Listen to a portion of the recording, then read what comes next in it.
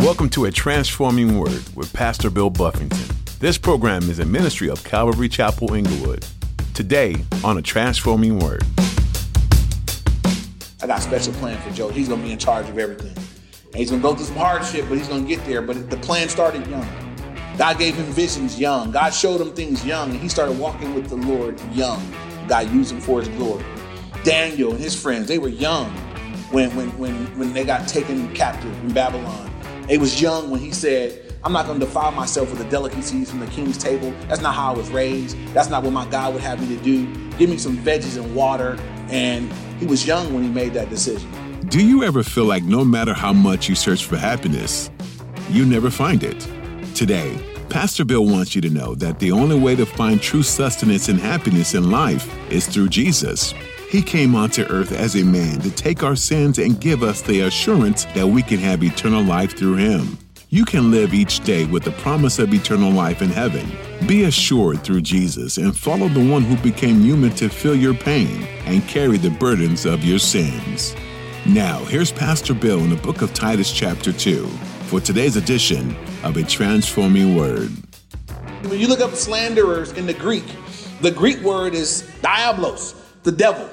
And I'm like, whoa, slanderers is the same word used for the devil. The word means to speak falsely or to falsely accuse someone. And we know that that's what the devil does. The Bible says that Satan is the accuser of the brethren. So God says, hey, you older ladies, older women. Because for some reason, men, I know there's some men that do this too, but for whatever reason, it's more, women do it more. You know, don't judge me. The they didn't say it to the men. So he said, hey, don't slander people. Don't be talking bad about people because for whatever reason, women talk a lot. They get together, girl, and you embellish. And then next thing you know, all kind of stuff. And he said, that's the devil's work. Don't be a part of that. So if you're a lady and you say, man, I struggle with that. I'd be chopping people up. I'd be like, well, you saw her hair? And just talking bad about people, accusing them falsely, suggesting things that are not true. The Bible says older women, set an example for the younger, because they struggle with it too. So you guys set an example. They come to you with something, don't do that, girl. We don't want to do that. We don't want to be falsely accusing people. And let's think of the word. That's heavy. That's the same thing the devil does. It's the devil's work. So you don't want to be a slanderer. You don't want to be talking about people, accusing people falsely. Something that I've known people to do is we might see something that someone, did. And then we don't know why they did it or where it came from, but we'll go ahead and add, we'll go ahead and fill in the blanks. I bet she did that because, or I bet she, whatever. And it's like, you don't know that. That's falsely accusing them. You making up stuff. You filling in the blanks. Don't do that. Don't do that to people. Even when you know something bad about somebody else, is it necessary to say? I love the little acronym Greg Laurie uses. He calls it THINK. Is it true? Yes, it's true. Is it helpful? Is it inspiring? Is it necessary? Is it kind? Just a good little thing to run through because I know some things about people that are true, but it wouldn't be helpful and it's not necessary and it wouldn't inspire anybody and it ain't kind. It don't need to be said. It's unnecessary. Just my knowledge of it don't mean I need to communicate it to you. Amen? So that they be reverent, not slanderers, not given to much wine, you're not saucy walking around, not addicted to alcohol, basically. Y'all know my saying? How you guarantee that you won't be addicted to alcohol? Don't drink it. It's your only guarantee, right? Everybody that's a drunk didn't plan to be a drunk. Nobody ever got drunk the first time and said, I'm going to commit the rest of my life to having to do this. Even when I don't, nobody says that. Nobody says I want to be an alcoholic. Nobody says I want to be addicted to crack. Nobody says I want to be, nobody plans to be that. It's just that you don't plan not to. You don't take necessary steps. You don't walk in wisdom with your liberty. We have liberty. I'm a Christian. I'm a pastor. I could actually have a beer. Y'all know that? It wouldn't be against the Bible for me to go and have a beer. But would it be wise? Would it be helpful? When I weigh out what it could cost me, because I used to be an alcoholic, it just wouldn't be wise for me to go have a beer for a lot of reasons. I know if I have a beer, I got some fellas, but if you have one, I could have 10. There are people that are looking at my example. That's one reason. Another reason is I don't put that much confidence in this flesh, right? Let a man take heed when he thinks he stand, least he fall, right? I didn't plan to be addicted to alcohol when I first got addicted. The Lord delivered me, but I didn't plan. I didn't plan on it. I just ended up there. How did I end up there? Drinking. First, it was just on the Friday, with my buddies. Then it was like Friday and Saturday. And then it was, hey, why not Sunday? Just throw the whole weekend in. And before you knew it, it was happening during the week and ruining school. I was ditching days of school to do it. And there it went. And by the time I woke up and realized I said I was not going to do it and I keep doing it, that's, I guess what they call addicted. But I never acknowledged that I was addicted back then. But I would plan on New Year's Eve. This is it. This year I'm gonna get my life together. I'm really straighten up. Ooh, and then New Year's Day would come and it'd be like everybody else was doing it. So maybe the day after New Year's, and it never happened. Till I got saved and the Lord delivered me. So for me, there's a wisdom in saying, not messing with it. So that's for free for whoever's out there. It would be wiser not to drink than to drink. There really isn't any wisdom in exercising that liberty. So moving on, that they not be given to wine, teachers of good things. Now, we'll see from the younger women. Now, one of the things that women are to be doing, you take a woman, an older woman, and she's had children, and then ideally she's been teaching. She's been teaching the word at home. She's been raising up kids in the Lord. She's been ministering God's word. There's an expectation that there's a spiritual maturity about her. So now as she's an older, wiser lady, man, make sure you're teaching good things to whoever will listen to you. You have some it's going to tell us in just a minute that the older women need to be teaching the younger women. But you can't teach what you haven't done, right? They're going to be told to teach them. Well, let's go look at it. So verse 4, that they admonish the young women to love their husbands and to love their children. I meditated on that last 2 weeks. I was like, you really got to teach a woman to love her husband? I thought it was just automatic. You just love me, right? And to love her kids, my mind thinks that you ain't got to teach a woman to love her husband. You just got to get him, got to hook up the right folk. And then, my mind said, to teach a woman to love her baby, she nurse him and she just love him. But the older woman, if it says you got to teach him how to do it, then it's not always automatic. And so, I'm not naive to think that, there wouldn't be times where someone has to choose. Love is it's not an emotion. It's not a feeling. That's why I don't listen. I never confirm, I fell in love. No, you can't fall in love. You can't fall out. You were choosing to love them, and now you fell out of love. No, you stopped choosing to love them. Everybody know love is a choice? Everybody, okay, if you didn't know, today, love is a choice. You can choose today to love anybody you want to love. You can choose today to not love somebody. They're getting on my nerves. They did this wrong. I'm taking my love, putting it in my back pocket. I'm not giving it to you. No, it's a choice. It's something that you can choose to do. That's because you can have a mother with a tore up kid, getting in all kind of trouble, costing her money, making her hair fall out, and she's just still choosing to love him. It's a choice. Choosing to love. I choose to love him. Let your husband do that mess, though. So love is a choice. So it says older women teach the younger women to love their husbands. So listen, that would mean that the older women have been making this choice for some time. I've been choosing to love my husband, even when he's not lovely. I've been choosing to love him when he's not right. And so I'm good at it. So when this young girl comes in, my husband, and she's like, oh, girl, sit down. Let me break it down. We've been there. If I've been, you just be able to pass that down. It would be so helpful, because that's not the counsel young women are getting from each other and from some older, unwise woman. Girl, well, then I'll just leave. Make them sleep on the couch then. And it's like, that's not what my Bible says. So it's got to be, you have to have lived it out to pass it down. But God says, older women, I want you to be able to do this. The church depends on this younger women coming up, depending on you older ladies getting it, so that you have it to turn around and say, let me pass it down to you. I know, is it difficult? Oh, yeah. There are going to be times in a marriage it's hard. Yes. Don't be shocked, girls.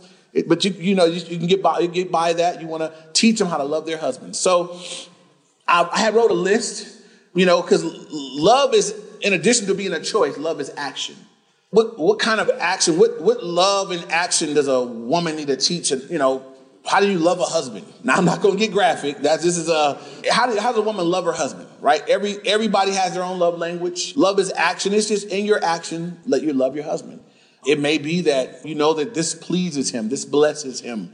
It may be what you prepare. It may be other things that you do. It's just, it's love is action. So I can't be like, I love you. No action. That gets empty after a while. That goes both ways. Just men do that stuff too. Girl, I love you. That's empty words if they're not followed up with a lifestyle of active loving someone. But teach the younger women to love their husbands. Again, I believe they can love their husband in their behavior. They can love their husband in how they deal with the household, how they deal with the children, how they deal with him, giving themselves away, and all the different ways that loving someone would cause us to die to ourselves to love someone else. Love their husband. Then it says love your children. Teach a younger woman to love their children. What's that look like? Being there for them, making yourself available, being able to teach. How do you love a child? You love a child with discipline. We have a whole generation of people that are growing up taking advice on how to raise kids from TV. They're getting it wrong. They don't want to discipline their kids no more. And so you see the result of that. Kids are bad. You know, and you see a mother with kids that are bad and they think they're loving them. I love him so much. They emotion him so much, but they're not loving him in a biblical way. Right? I'm going to love you. I'm going to get that butt when it's needed. You know, I'm going to discipline you so that you don't keep going the wrong way. The Bible says if you don't discipline your child, you hate them. Y'all know that? That's harsh. If you don't discipline them, you hate them, right? He said, foolishness is bound up in the heart of a child, the rod of correction to drive it far from him. If you love your kid, you'll get that butt. That's what the Bible said. The rod of correction, right? It'll drive it far from them. They need it. They need it not to be beaten or abused, but they need discipline. They need boundaries. They need to know, no, you're not going to do that. No, you're not going to talk like that. I cringe when I see little kids speaking to their mothers or speaking to their parents. Like, when I see a little kid tell his mother no, I'd be looking like, oh, you better do something. Ooh, can I help? Can I borrow them for a little bit? Like, you just don't want to see that because I'm like, if they 4 and they could just be like, no. I'm like, that's setting the stage for his life is over. You know, he basically running the own. You 4-year-old running the show. He's going to ruin himself. So anyway, teach them to love their children. That's discipline. That's love. That's being there. That's making wise choices. There's some women that they got to work. You know, that's just the way the ball is bounced for them. They got to be at work. And so make the best use of the rest of your time then. If you got a child and you got to work and you're a single mom, then you can't be out partying.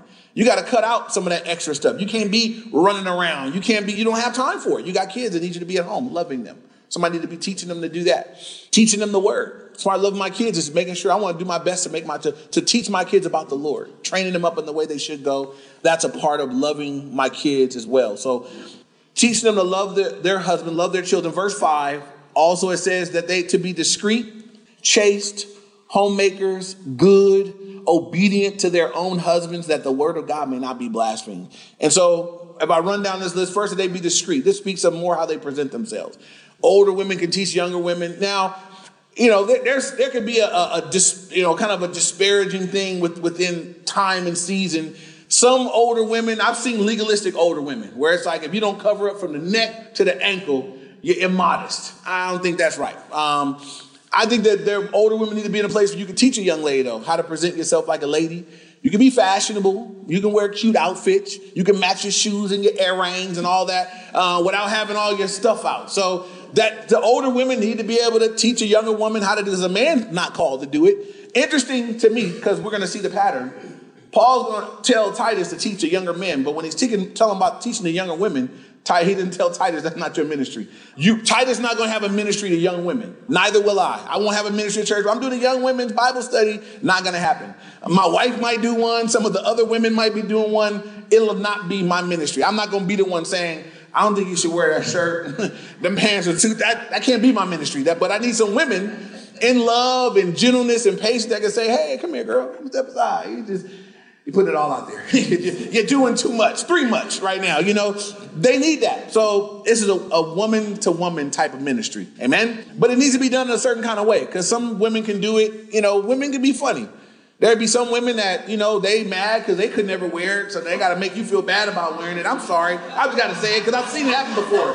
So you don't want it to be that. You don't want it to be that, you know, she thinks she's cute. I'm going to tell her about her. I don't want that. That's the wrong spirit. You want it to be in the spirit of, hey, I want you to be respected, and I want to make sure that you can be seen as a woman of God. These are wives, again. So, I mean, if the husband let him out with it, because, you know, my wife, I check her, I'm like, hey, I said, I like that so much that it probably should only be worn here. You know, I like it too much. Like, I keep looking at it, you know, so I know that's in-house gear. She got outfits that are for around the house. From nobody else. Y'all don't get to see her in these outfits. These are things that you can do your house and that stuff right there, you know, but she'll be not wearing that here to church for you people. So if the husband let him out, then you other women, y'all let them know. I'll move on. So that they be chaste, homemakers. Again, an older woman that's raised her children and taking care of home. She could teach a younger woman how to do it. You know, you get younger girls get married. They maybe don't know how to cook yet. They maybe don't know how to juggle the household and all the things and this and that, and all the things they may do. And so some older, wiser woman can come along and say, hey, let me share with you kind of how I divvied it up. And you'd be able to help them along and show them it's not that difficult, girl. You just can teach them. Just wisdom passed on down to help her be good at what she's called to do, ministering in her home. It says obedient to their own husbands. The Bible does teach that a wife is to be submissive to her own husband. It's not an archaic idea. It doesn't mean that a woman doesn't have value or worth, or that she doesn't have something to bring to the table, but that a wife is called ultimately to submit to her husband's spiritual authority. That can be a challenge, especially for a new wife. My wife, I would say now, is very submissive. But when we first got married, I remember the first time she had to submit. It was very difficult for her. You know, we were at one church. It was the only kind of church she had ever known. We had just been married a couple months, and we were there, and God spoke to me very clearly. It was time to go. And it was like, well, I had to struggle with it. That's my only pastor I ever knew. He had baptized me, married me, and I prayed again. The Lord said, I already spoke to you. It's time to go. You guys are done there. You need to move on. And I remember telling my wife, and I remember her words. You know, she cried. You guys know Mika. She don't really cry a lot. She cried, jacked me up. I'm like, oh, God, you ruining my marriage. You broke my wife. She crying now. And she's like, well, God didn't tell me. And I couldn't tell her. You know, then I could have, but I don't think it would have been wise. My thought was, well, God didn't tell me. I'm like, well, he told you to follow me. But what God had told me already was to lead out anyway, that I'm not to be moved by her tears or anybody else, that this is the direction he gave me and I got to move in it. So, but she had a hard time with that. And she battled with it. She came in her body, but her heart and her mind weren't there. So when we got to the new place, she had her hands on her hip in the attitude kind of way. It was like, well, how come they do this like that? How come they, I don't like the music. I don't like that. I'm like, yeah, that's what God said, go, babe. You know, but in time, God worked it all out. God clarified it and made it clear. And we got invited back to the church that we left. 7 years later, I got invited back to come speak. And this rocked both of our world. When we got back to speak 7 years later, not one couple that was married when we left were married when we returned back, even the ministers. Not one couple, not one marriage had survived 7 years in that church. And so 2 months into my marriage, God was like, you got to go. Now I look back and I'm like, I think I know why, you know, because my marriage is, we making it, you know, so, but wives have to submit. It's a difficult thing though, because it's like now I used to have my own relationship with the Lord. You still do.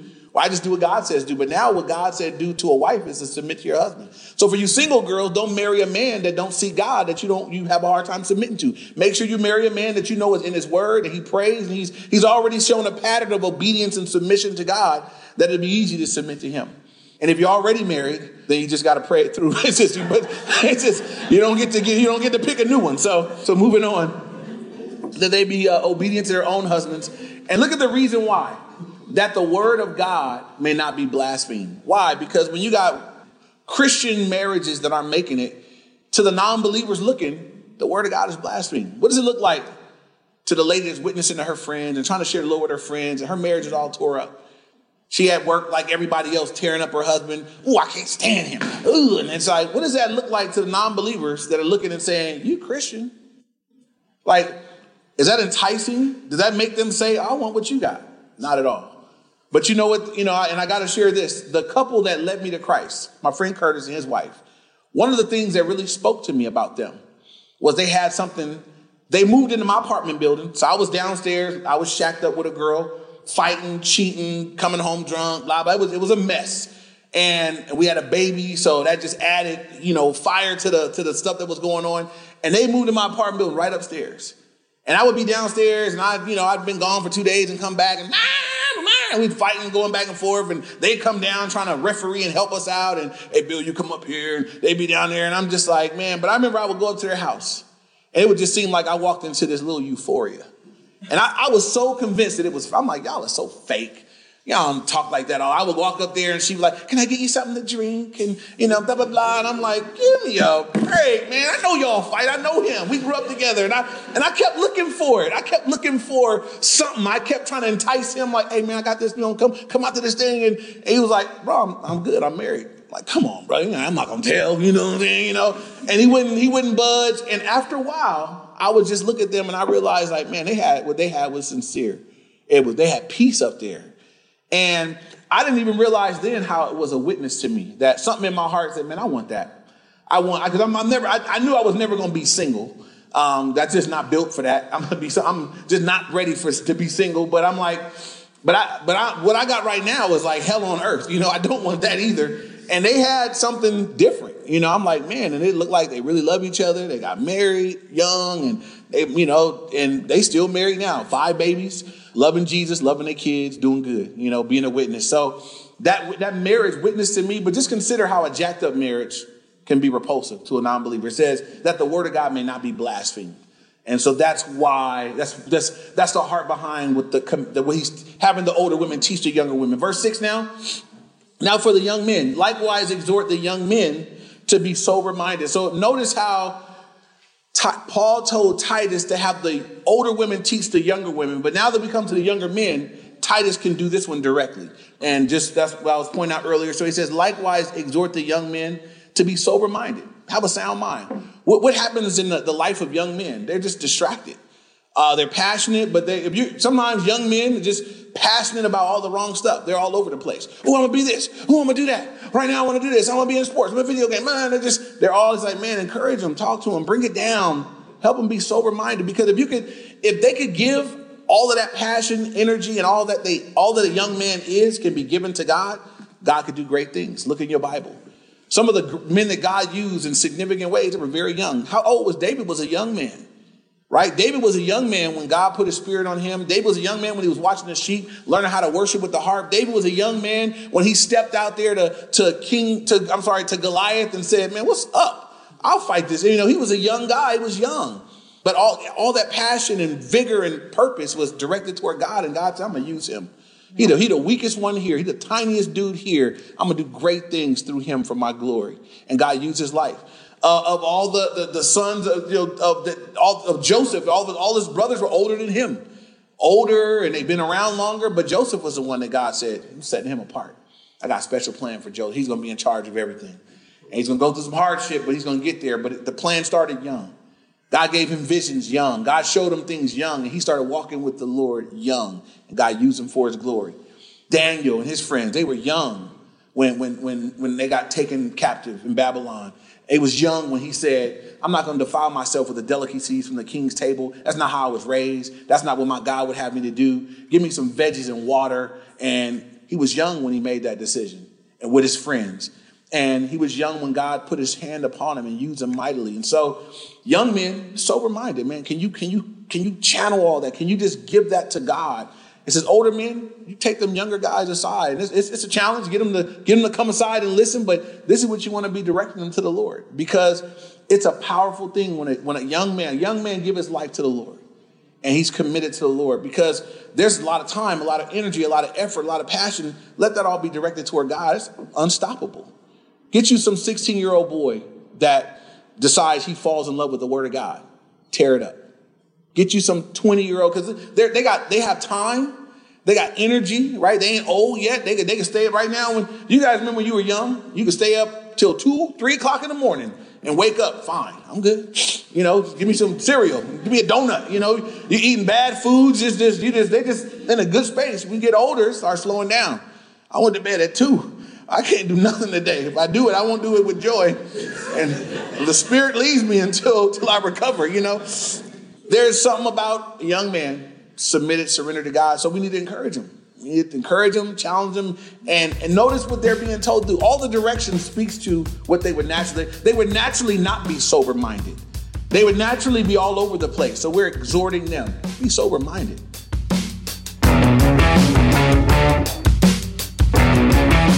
You've been listening to A Transforming Word as Pastor Bill Buffington has been teaching through the book of Titus. This book is another letter penned by the Apostle Paul. Titus was a respected friend and fellow worker in the ministry.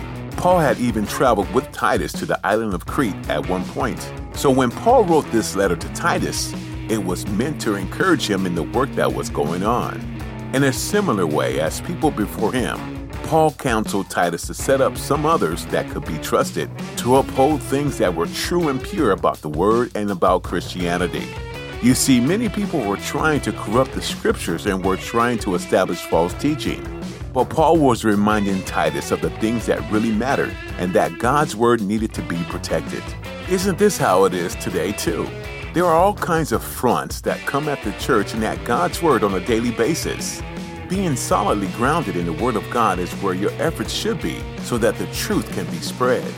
We're happy you have been a part of today's edition of A Transforming Word. This program is a ministry of Calvary Chapel, Inglewood. We believe that life is done better in community, and we'd love to have you be a part of ours. We're located in Inglewood, California, so if you're in the area, we love to see you come this Sunday at 9 or 11 in the morning. Or you can join us on Wednesday evening at 7 p.m. Find all the information you need at calvaryinglewood.org. Well, we'll be back in Titus next time on A Transforming Word.